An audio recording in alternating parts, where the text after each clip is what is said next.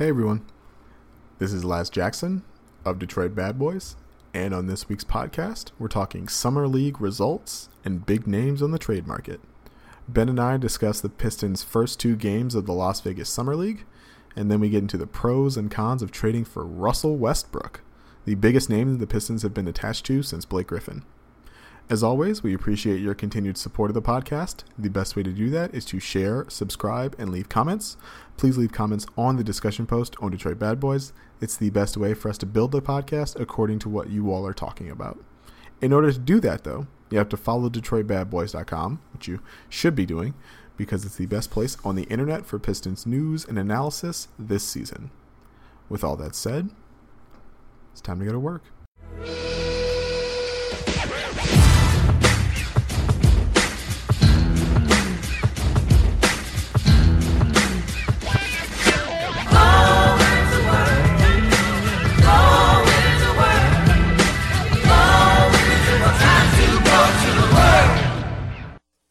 Hello, everyone.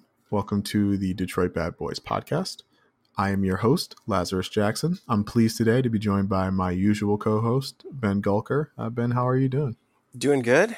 Happy Summer League week to everyone who's been able to watch. I envy you. Haven't had the time, but we're going to talk about it. Laz is going to drop some more knowledge bombs on us this week, so I'm really looking forward to that. How are you doing, Laz? I'm doing well. The Bruce Brown piece I had after his first two games went up. And so I was really excited to finally get that out into the open, but then I got swallowed up by all the stuff we're going to talk about later. So that was fun. So Summer League, you said you've written a little bit about it. Hopefully everyone's had a chance to read that. Bruce Brown looks like he might be a player. We know you've written about it, but talk us through it. What have you seen from Bruce Brown that has you excited going into this season? So Bruce has made leaps and bounds as a playmaker. The coaching staff in Summer League has decided to make him the starting point guard and put the ball in his hands a lot. And he's responded with some of the best passing that we've ever seen out of him. Honestly, he's making all sorts of passes. He's making the correct reads to guys in the corner and on the wing off pick and rolls. He's beating guys in isolation and then making drop-off passes to the big men, which is really helpful because the Pistons don't have any good they have Matt Costello out of MSU who is solid but not explosive or dynamic or anything like that. And they have Dante Hall out of Alabama who is very raw and very athletic. But it's been really helpful to have a guy who can create shots for those guys on the floor in Summer League. The other thing is that the Pistons have a lot of shooting on the Summer League team. Kyrie hit 7 threes in the first Summer League game. Svi has hit, I think, 4 or more threes in both games. And Todd Withers from the Grand Rapids Drive has been a revelation as the stretch 4 option. And so with all the spacing and all the shooting on the floor, Bruce has a lot of opportunities to drive and kick to open shooters. And guys have just been knocking down shots. It's a really simple offense, but it's been really effective in the first 2 Summer League games. Bruce had 10 assists against Portland, and that's notable. And 10 assists doesn't sound like a lot, but Summer League games are 8 minutes shorter than NBA games, and usually filled with guys who can't shoot. And Summer League is not known for passing, so 10 right. assists it's respectable. I mean, there's something there. Yeah, definitely. And so I don't think Bruce will everybody's kind of asking what does this mean for Bruce long term as a point guard? And for this year, it probably doesn't mean much. He's not going to be the backup point guard or anything like that. Past next year when Reggie Jackson is an expiring contract and the only quote unquote point guards on the roster will be Derrick Rose and Jordan Bone. Maybe we could see something like that in the future. But it's no matter what, it's just good to have playmakers on the floor, right? It's good if Bruce Brown was, I think, 5th on the team in minutes last season. And so if he's going to play that many minutes again this year and still hasn't shown the ability to be a threat as a spot up shooter, it's good to know that he can be he can contribute offensively in other ways that aren't just perimeter shooting. Yeah, and Bruce Brown as point guard has been something both him and Kyrie that you've talked about on the podcast. So I got to imagine it's a little bit rewarding to see a little bit of this happening and happening successfully in Summer League. Three other guys that I'm really excited about, and then I'll let you have the wide open floor to talk about anything else you've seen. But Kyrie, we talked about his shooting, Svi shooting as well, and then Sekou. What have you seen from those three guys other than the shooting you've already talked about?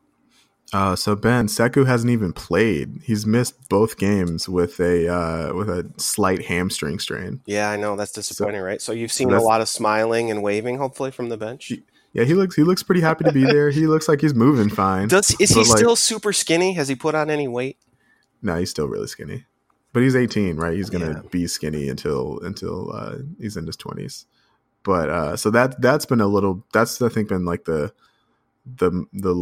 that's been the real disappointment of Summer League, is that we haven't got to look at him, because, if he could shoot like he did in the French league, he could be a part of this spacing unit, right? Like he could be a part. He could like catch these Bruce Brown driving kick passes and make open threes. Like that would be useful to see if he can do that or not. So that's been disappointing, but the team has been winning and playing so well that it's been like an afterthought that like Sekou hasn't been playing. We're like all amazed that like Bruce Brown is playing so well. But no, but Kyrie has had one really good game where he made 7 threes and one really bad game where he went like 3 of 14. The effort is always there defensively, which is good to see. I think that the second game he got hung up in like the mid-range a little bit.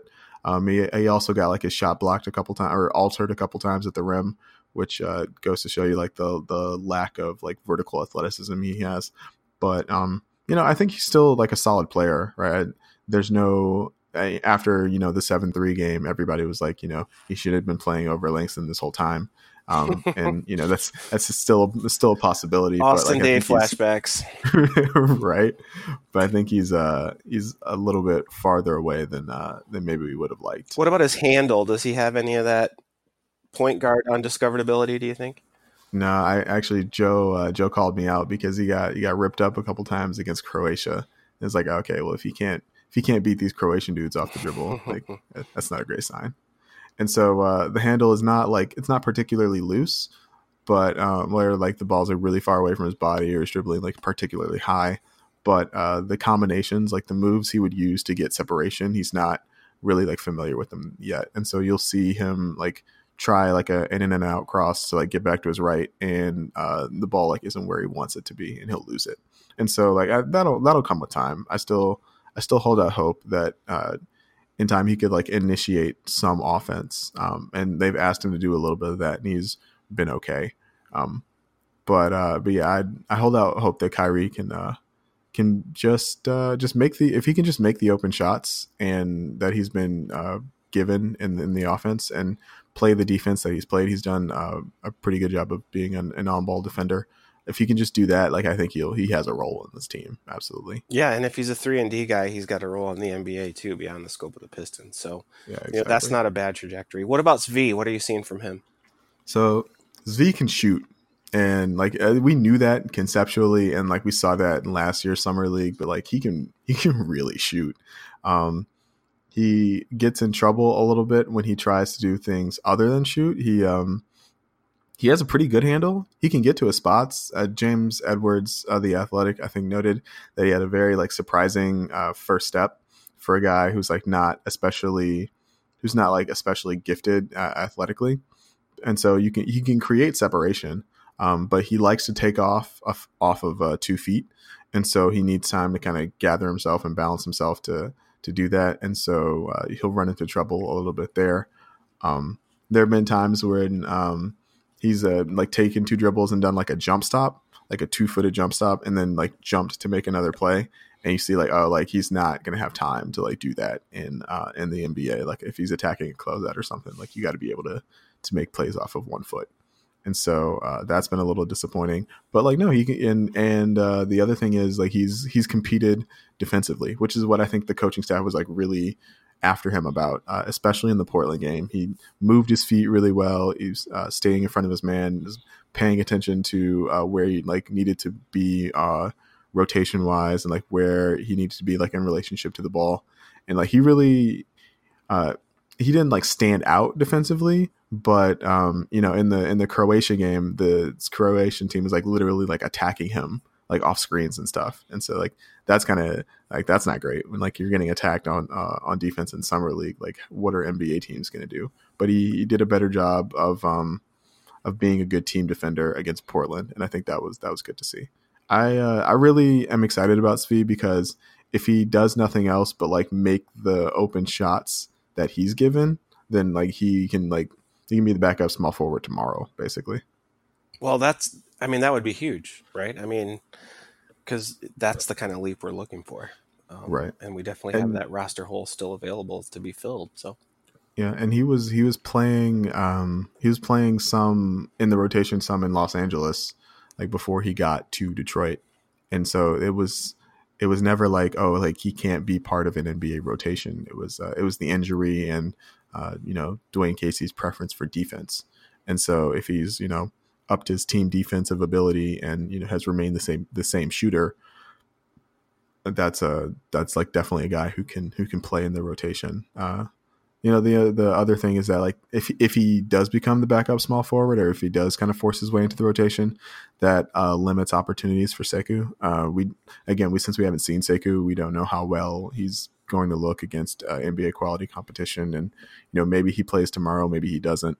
But backup small forward is kind of what we were hoping Sekou would be, and so that that shifts that out of whack. And there's still opportunities for him to probably get into the rotation as the season goes on, but yeah, that interplay is interesting since we haven't seen him play essentially. All right, so to wrap it up on Summer League, any of these other guys done something eye-popping or noteworthy that you want to talk about that might give us some additional hope or excitement headed into the preseason, which isn't too far away?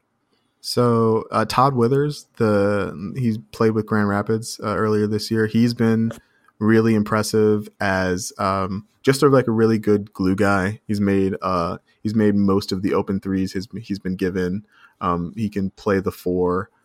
He's been active. He had a nice closeout attack against Portland to his right hand. That was good to see him do. I don't know if he is a rotation player in the NBA, but I definitely want to invite him to training camp and give him an opportunity, right? Like I don't see why you can't do that. And then Servidis. Sorry. Either way, we know who you're talking about. Either way is good. Either way, he hasn't been great. The coaching staff hasn't trusted him to play a whole bunch. He still looks super, super skinny. He made a three in garbage time of the Croatia game. And you can see the form. The form's really good. But he's really skinny, and he is still a year away from being on the roster. And so, I'm interested to see what he looks like in Summer League next year, basically. Jordan Bone hasn't played because the trade that he was a part of was like a chain reaction from like the Anthony Davis trade or something. And so they needed to resolve that first. And so he just now was signed to the team today. We'll probably see him tomorrow. I'm curious to see if he supplants Brown as the starting point guard or if they use him more as the backup. And then Lewis King, the other kid, the undrafted guy out of Oregon that they used the other two-way on, he frankly has not been very good. He was supremely lost on defense against Croatia. Just that's not a good sign. Yeah, no clue what he was doing on the floor at all times. And against Portland, he looked much less lost defensively, but he hasn't gotten a lot of shots up. His handle is really loose. He seems like he should be a guy who's making. He should be a guy who's on the receiving end a lot of these Bruce Brown passes and just firing off these catch and shoot jumpers. But he's been really tentative. I think he can kind of feel the fact that I was really lost on defense day one, and I was undrafted. I'm really nervous about my future NBA prospects, and he's playing very tentative. I don't. You can understand why he's thinking that, but I kind of just want to see him just go out there and shoot. And it was if he had a little bit more devil may care attitude, I'd be curious to see what his game is like. But yeah, he's been pretty bad frankly. Is like I would rather at this point I would give Todd Withers the two-way instead of him and just like sign him to a Grand Rapids contract. He's got those Luke Kennard jitters. It's summer league and he still doesn't want to shoot, kind of a problem. Right. He's got the Glenn Robinson the third jitters. Oof, that's even worse. Yeah. So yeah, that's the nuts and bolts of summer league so far. The Pistons have been winning every game by like 10 plus points, so like that's been really fun. I said before summer league started that if Svi and Bruce Brown played really well, they had an outside shot at a championship, a summer league championship. That looks eminently possible. Nobody else in summer league is like dominating right now. And so yeah, like it's been really fun to watch like this really successful ball movement, driving kick Pistons team. It's like, this does not look familiar. I've never seen this before. Who are these guys? Well, that's at least something positive to take away from summer league. I think, in the past we've, as Pistons fans, have been bitten by guys who do all this really amazing individual scoring, and then when it comes to the regular season, just disappear. But if you've got guys who are buying into a team concept and playing defense and sharing the ball in summer league, to me, that is more likely to translate into the regular season than, just a gaudy hot streak of shooting over the course of, 5 or 6 games. So I think that's something to be happy about. No, definitely. And so now let's flip it up a little bit, though, Ben. In between the time since you and I last talked, the Pistons have made some free agency acquisitions. They signed Markieff Morris to a 2-year deal at the with the biannual exception. I believe I saw the second year as a player option, and so maybe he's here next year, maybe he's not.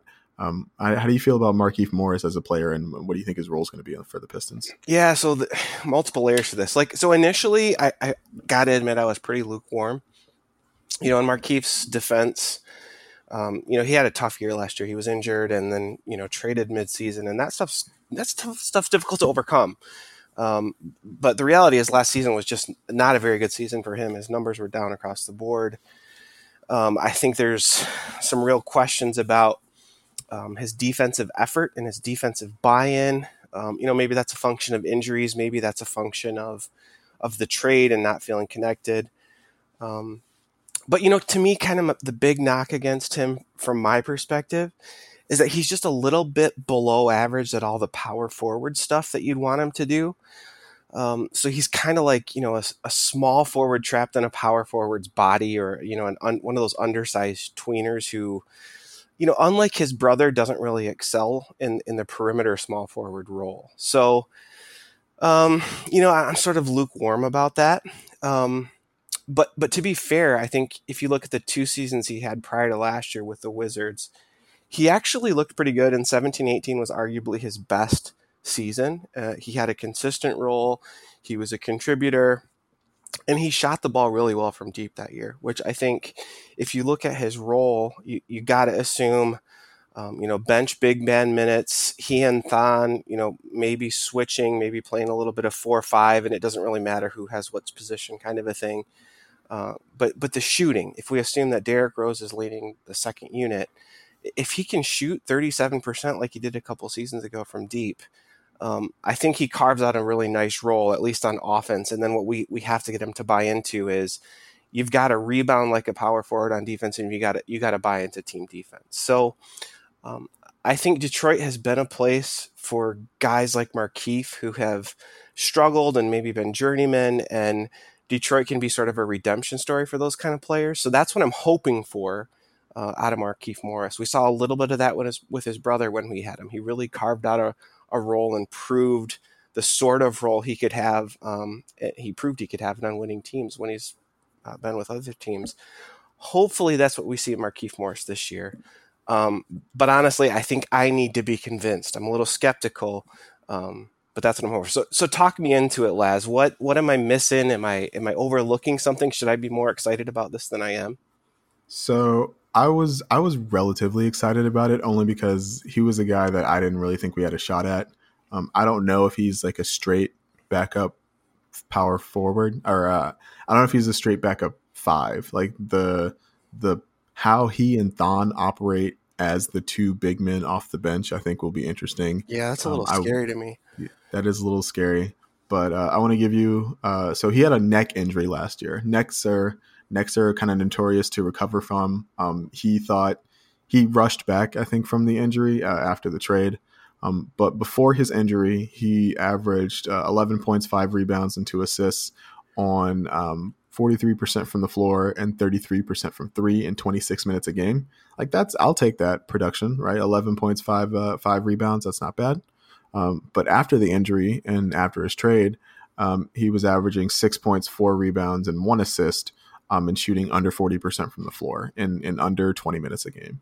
And so for me, my thing is, if he's healthy, I think he can absolutely contribute. I don't know if he'll shoot the 37% he did in the past, but if he is able to shoot 35% from three and space the floor a little bit and be a rebounder, be a tough guy, that the Morris twins kind of pride themselves on being tough guys. If he can be that tough guy on the floor, I think that there's a great chance he can be an effective signing. The other thing is it's very cost effective, right? It's only, I think, a little over $3 million was the biannual, and so and it's a short term deal. And so if he's not as healthy as you would have liked, or if he doesn't shoot as well as you'd like, the opportunity cost of cutting him loose or trading him for something that's not, also not very valuable is pretty low.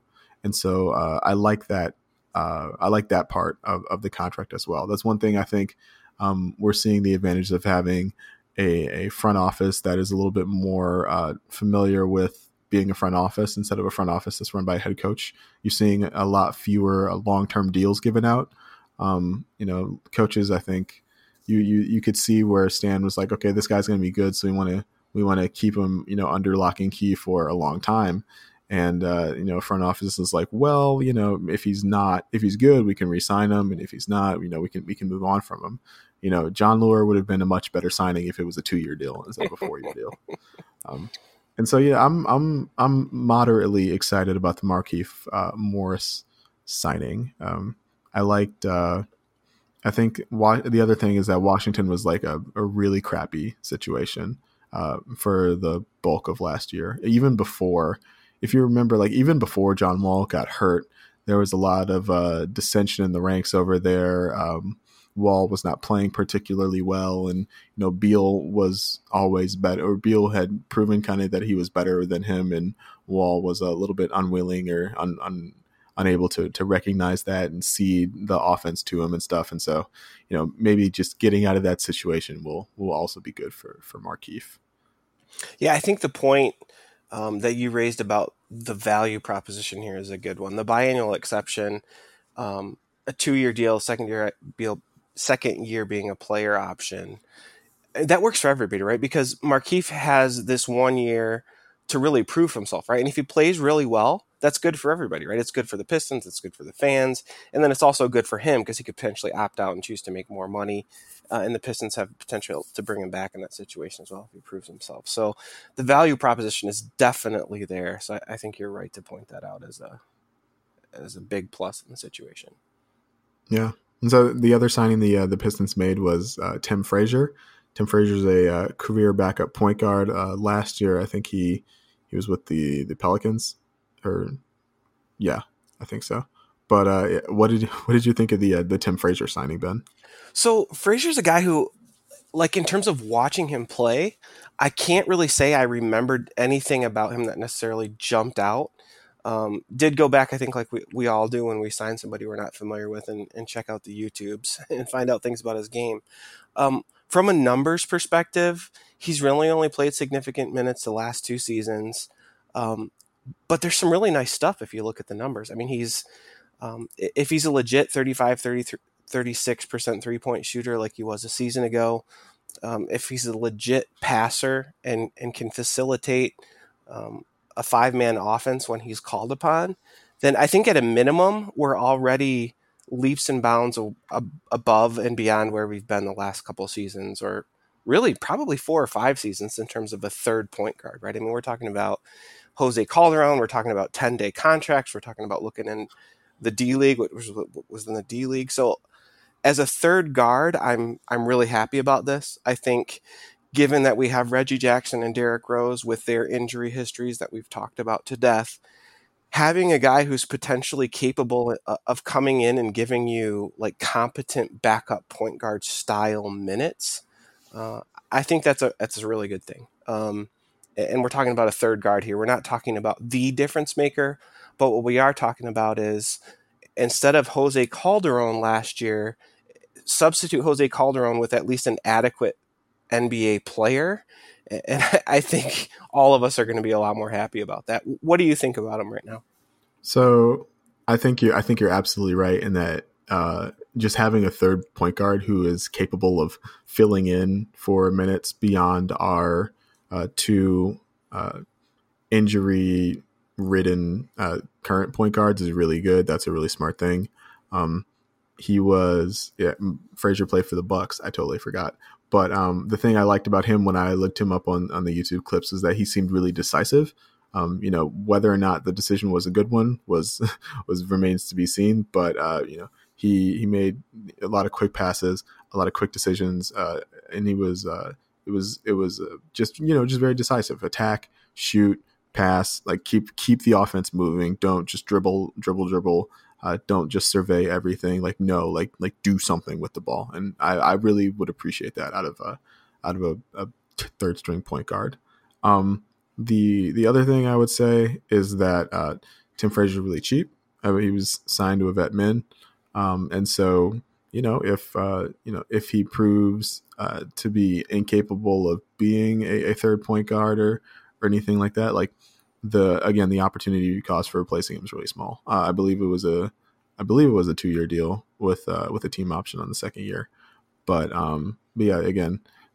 If he proves to be worse than Jose Calderon, you can just move beyond him again.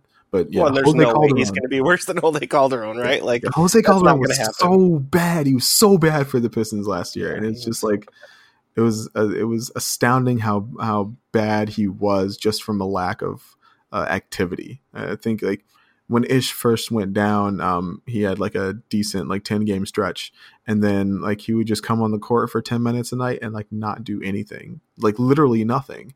And so like you can't get away with that in the NBA. And so I'm glad to not have to worry about the likes of like Jose Calderon or Jameer Nelson or Steve Blake or any of the other backup point guards we've been subjected to, or tertiary point guards we've been subjected to over the years. So, it's really a dreadful list. Like if you just go back and look, nothing against those guys, right? But man, we have had some rough third point guards the last few years.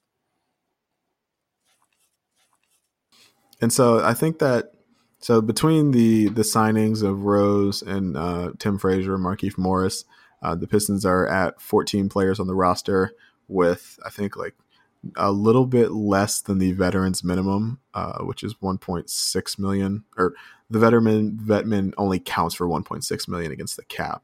You can get paid more, but they have like a little bit less than that until they hit the luxury tax. So I think they're done adding players pretty much until maybe we'll see some guys get brought in for some training camp deals. Maybe we'll see some guys traded, between now and now in September when things are a little bit more quiet after the big free agency changes we've seen over the last couple of days. But Ben, so now that it looks like the Pistons are done with the roster, how does it look? How does it look to you? What do you think about it? Yeah, so I think if we assume just reasonable health to what in my mind are kind of the four key cogs offensively right now, Blake, Reggie, and Rose, those are the kind of the three big guys offensively. And then I would throw Kennard in there too, because I feel like he really made a difference when he got to 100% last season. I think with reasonable health to those guys, and you look at the new pieces that have been brought in, I think this is a better team than a season ago. I think it's incremental. I don't think we're talking about 7, 8, 9, 10 wins, right? Like something radical like that. It's an incremental improvement, but it is an improvement.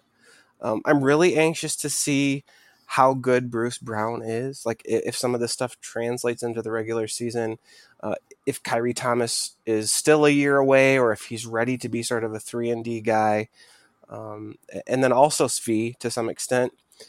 Until I see those guys a little bit more, and maybe we'll see that in the preseason, I'm not ready to like commit to a win total yet.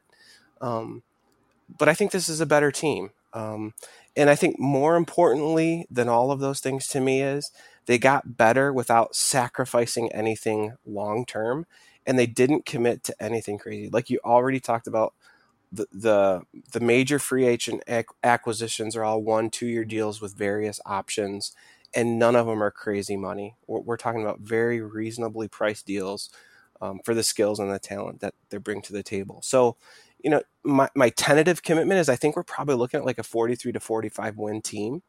And for me, that's comfortable. Do I wish that there was a big splash they could make that would push them over the top for 50 wins? Yeah, I mean, of course I do. But I'm not sure that's there. And I'm really glad that they didn't try to do that and fail and lock themselves into some really bad contracts for mediocre players like we've seen in the past. So, right now, sort of what I'm expecting is a better version of last year. I think given the fact that Casey's offense generates a lot of 3-point attempts and we don't have necessarily the most reliable shooters up and down the entirety of the roster, we're probably going to have some highs and lows. I think the highs where the shots go in for those 10 or 12 game stretches and you win, 8 or 9 out of 12, those are going to be a whole lot of fun and the team's going to look really, really good. But I think the flip side of that coin is whenever you rely on the 3-point shot a lot, you're going to have dry patches and you're going to go through cold streaks and you're going to lose, 6 out of 12 or 7 out of 12 or 8 out of 12 or something like that. But I think the guys that they have brought in are going to help mitigate the lowest of the lows. And we had some really low lows last year. I think the talent base has been elevated sufficiently that, we'll see some up and downs, but the downs won't be nearly as bad and they won't be nearly as long. And it's going to be, I think, if you're content and happy with rooting for a 45-win team, a 46-win team, something like that, I think there's going to be a lot of fun to be had as a Pistons fan this year because I think the team is definitely better. And we're going to see the ball go through the hoop more. That in and of itself, just bringing better shooters to the team is a big step in the right direction. And while I agree with you, they're almost certainly done for the summer. I think the smart thing they did with all of these guys that they brought in was they retained flexibility. So, if Markieff Morris is playing fantastic basketball and there's an opportunity to flip him for a future pick, right? Just one example I'm pulling out of the thin air. Like, you didn't bring anybody in who is on a big bloated contract. You brought guys in who could be assets if they perform up to their contract or even above their contract. So I'm pretty comfortable. I think we got some young guys to be excited about. We have some proven veterans who can carry the load. We've got Blake Griffin, who has become the hero of Detroit sports to root for. So, I'm pretty happy. And I'm going to be one of those fans who I think is able to derive a lot of enjoyment out of rooting for a team that's pushing for the playoffs. And there's a lot of guys you can get behind. What are you thinking about the team right now, Laz? So I'm pretty much in agreement with what you said. The thing that you did not mention that I would is redundancy. Redundancies across the roster. Yeah, I think the Pistons absolutely did a great job of ensuring themselves against injuries to their key guys for the most part. If Reggie goes in the last few years, right, like the Pistons have been screwed if Reggie goes down. That does not appear that it will be the case this year. They've got Derrick Rose as a backup plan. They got Tim Frazier as a backup plan to the backup plan. And, they're running Bruce Brown at point guard in Summer League, and they signed they've drafted another developmental point guard. And so they appear to be good there. They've already got 5 shooting guards on the rosters. They're like one of those guys is gonna play well. You'd hope. They're good there. Last year, small forward, a wing-sized wing was a lack of. They had a distinct lack of those on the roster. This year, they've got Tony Snell and they've got Sekou and they've got Svi. That's 3 wing-sized wing guys who give you a little bit of positional versatility as well. Last year, when Blake went down, the team did not perform really well, and the offense didn't look great, and there was a lot of what are we going to do without Blake? This year, there's reason to Markieff Morris has been a starter in the past. There's reason to believe that if Blake were to go down for 10 or so games, he could fill in capably as a stretch 4, as a playmaking 4, while Blake would be out, and that'd be huge. The only position they really don't have a backup for or redundancy for is Andre Drummond.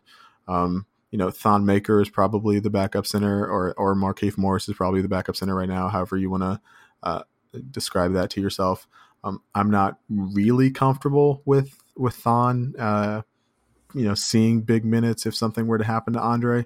But Andre's been an Ironman for most of his career. I think he had some back troubles early on in his career, and obviously last year he had the concussion after he got whacked in the face. But like those are the type of things that those aren't like long-term injuries, right? Like there's no reason to believe he'll suffer another concussion next year. Concussions are relatively rare in basketball. And so the one position they don't really have a redundancy at, I feel pretty good that they won't need one. And so like that is also pretty good. And so like, yeah, I think the roster is in a really good place. This does appear to be a team that has, raised its floor. And, like we said, like you mentioned, the floor last year between guys like Jose Calderon and between guys like Zaza Pachulia late in the year, when, Langston Galloway would go cold for entire months, like the floor for this team could be really low. And it appears that they have raised that, and in doing so will have raised the level of talent and will presumably raise the number of wins that they get this year.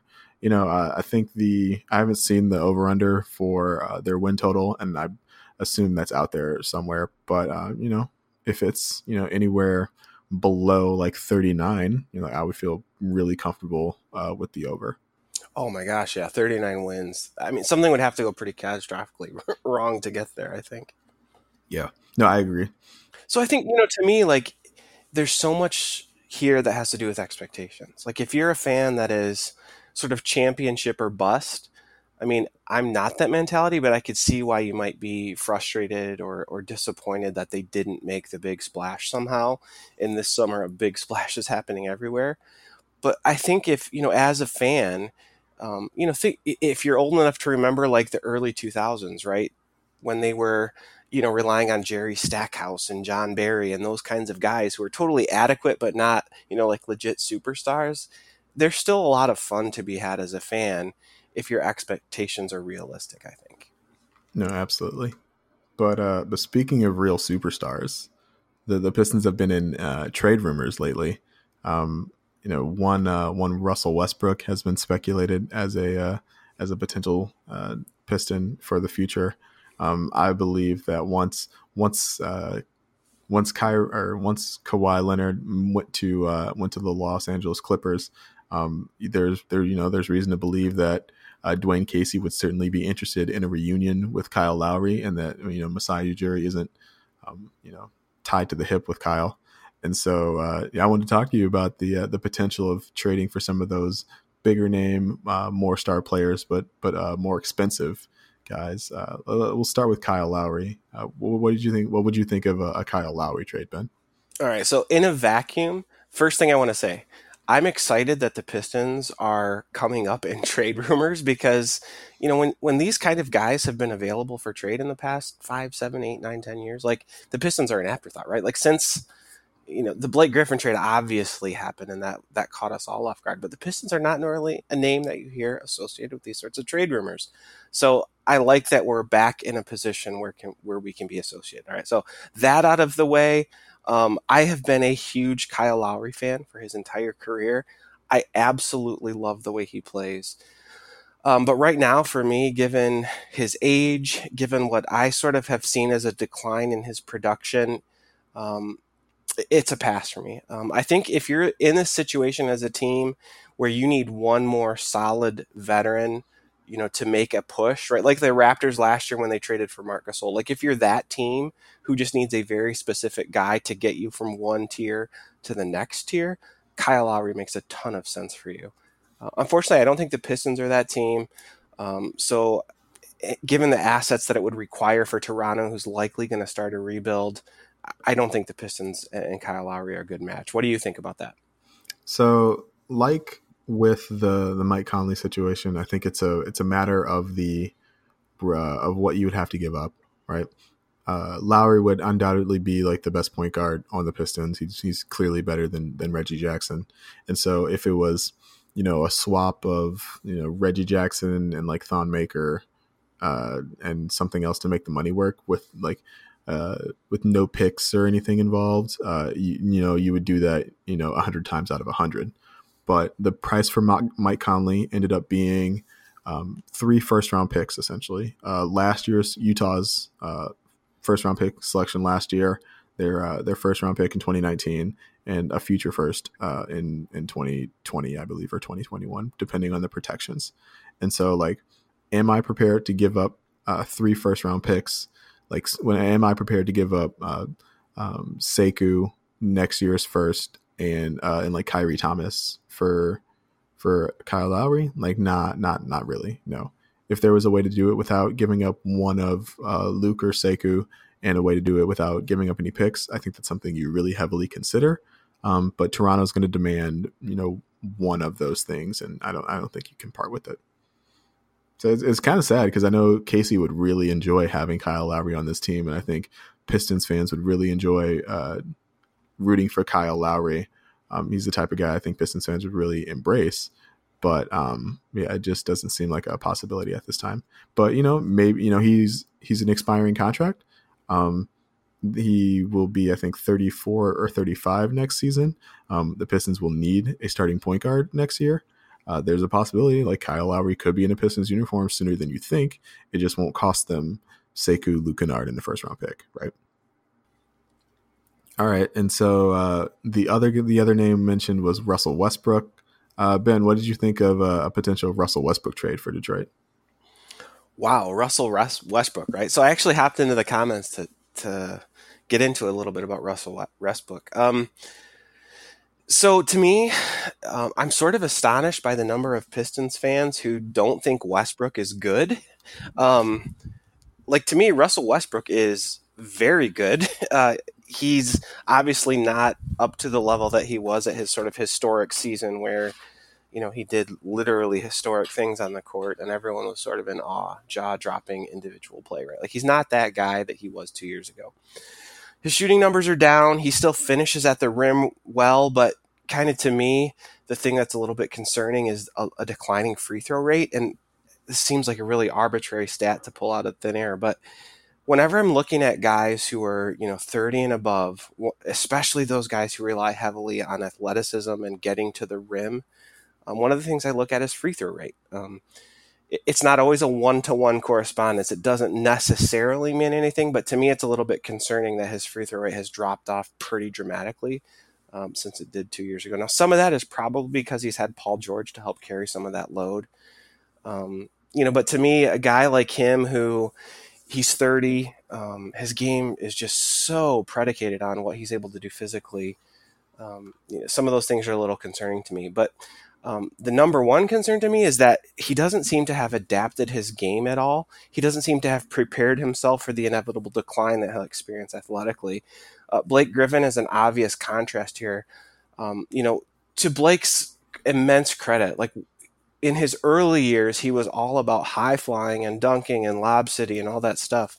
The player that he is today, especially in offense, is just so dramatically different from that guy that we saw early in his career. And arguably, he's just dramatically more versatile as a result of adding a post game, of adding a three-point shot, of being willing to attack guys off the dribble and all sorts of those other things.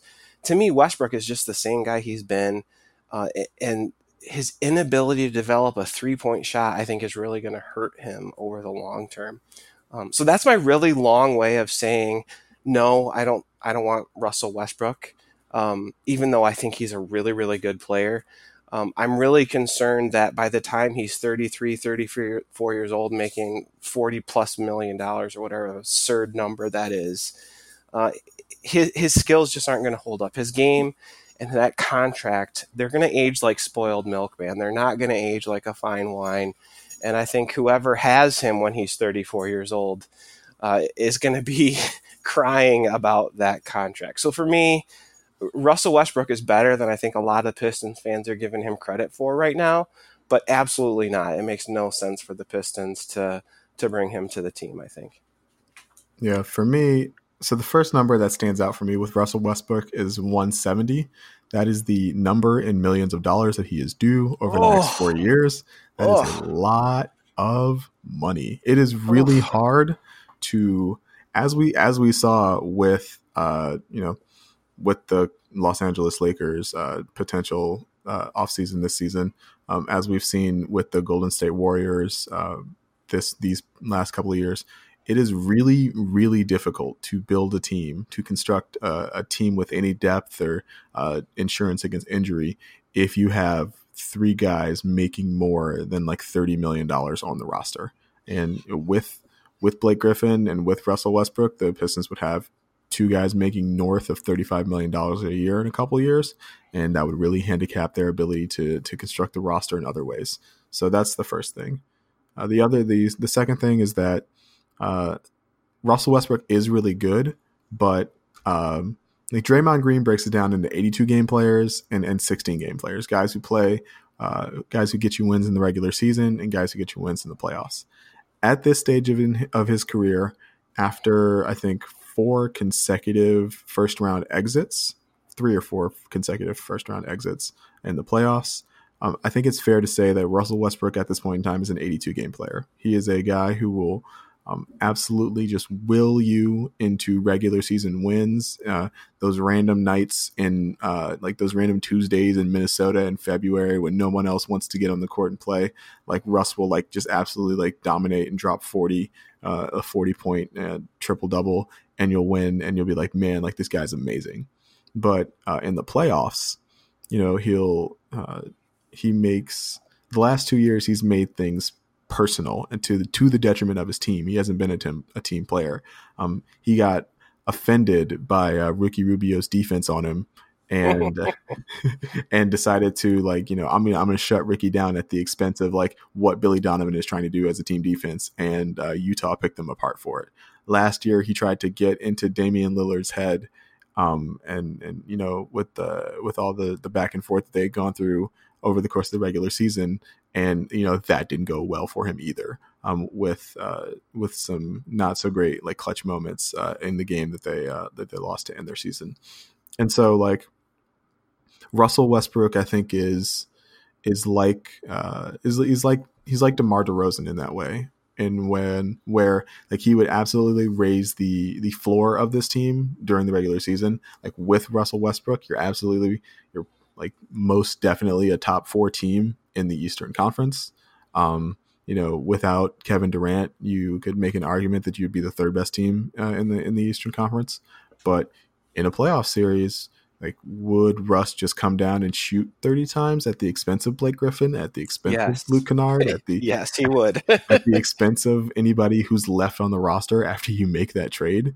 And so like that part is really tough. And so yes, I do want to thank you, Ben, for pointing out that like Russell Westbrook is good, because the hate can sometimes go a little too far for guys who are inefficient, like Westbrook has been the last couple of years.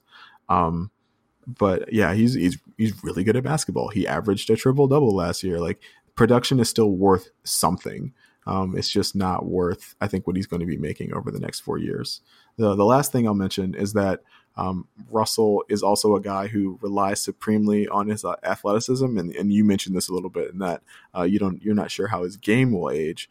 I'm not sure how his body will age. He's had knee troubles at the beginning of each of the last 2 seasons. I think he got the platelet replacement therapy treatment a couple years ago, and that really caused his year to start slowly. He's a guy with an ACL tear in his past. It was, I think really early in his career, but that's still a concern. He's a guy that, really relies on his athleticism. And, there's a possibility that another injury could really take that away from him. And then you'd be stuck with, his large contract number and an inability to move it for a guy who just can't produce like he used to. Like this is the John Wall conundrum, right? Like John Wall had the potential and was a really good regular season player, but one Achilles injury later, he's the most unmovable contract in the NBA. And so like that is also like another outsized worry I think you can have with regards to Russell Westbrook. So for all of those reasons, I'm also out on a Westbrook trade. But I think it's closer than Lowry, right? Toronto would want picks and young guys. I think there's a world in which you could trade Russell for and keep all your picks and young guys just simply because the size of that contract is so bad, and and taking it on is the price. You're helping out Oklahoma City by taking it on. You don't need to give them extra stuff in order to do that. And so, I would, if you gave me the choice, I would rather have a Westbrook than Lowry. Well, actually, no. Well, given the contract situation, I think I would rather have Lowry than Westbrook. But if you ask me which guy is better, I think it's pretty clear that Russell Westbrook is a more productive and better NBA player. But yeah, I don't think either one of those guys are fits for the Pistons at this point in time. And, the Pistons are in a really interesting spot, right? Because they're a team that's geared around Andre Drummond and Blake Griffin. That pairing can work. But aside from that, they have 6 guys on rookie scale contracts on the roster, and a point guard, a hole at point guard that will presumably be filled next season. And so, like, this could be a very young and exciting team helmed by Blake Griffin and Andre Drummond, like, in the not too distant future. I don't know if I would want to give away that vision for $170 million worth of Russell Westbrook. That's all. Yeah, and one last point. I don't know if there's a whole lot of people clamoring for this trade to happen, but last time I checked, there's still only one basketball, right? Like, and Blake Griffin needs the basketball in his hands, and Russell Westbrook needs the ball in his hands. And more Russell Westbrook. I mean, he dominates the ball, right? I mean, his usage rate is something like 30 to 40%, depending on what season you're looking at. 40 to 50% assist rate, which is also fantastic. But that means he's involved in like 80% of your scoring plays, right?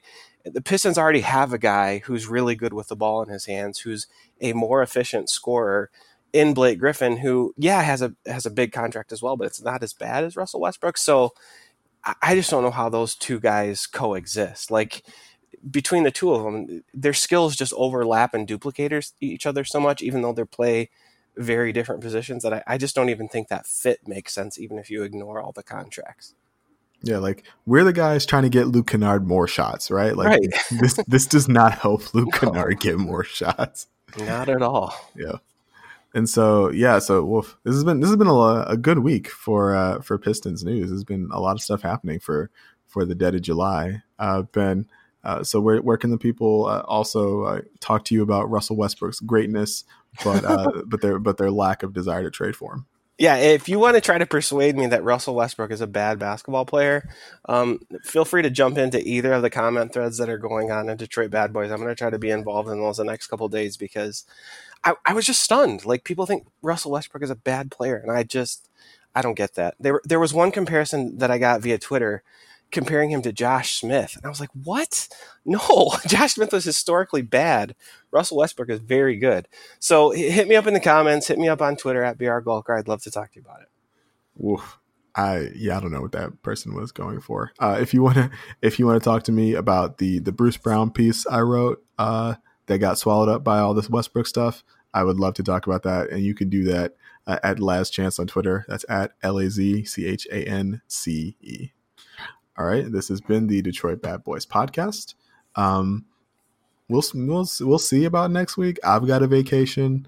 Ben's got some stuff going on at home. There might be a new Pistons fan in the world by this time next week. We'll see. Little baby Gulks might be happening. So we'll see with all the life stuff if we can fit in a Pistons podcast. But we'll talk to you guys in the future.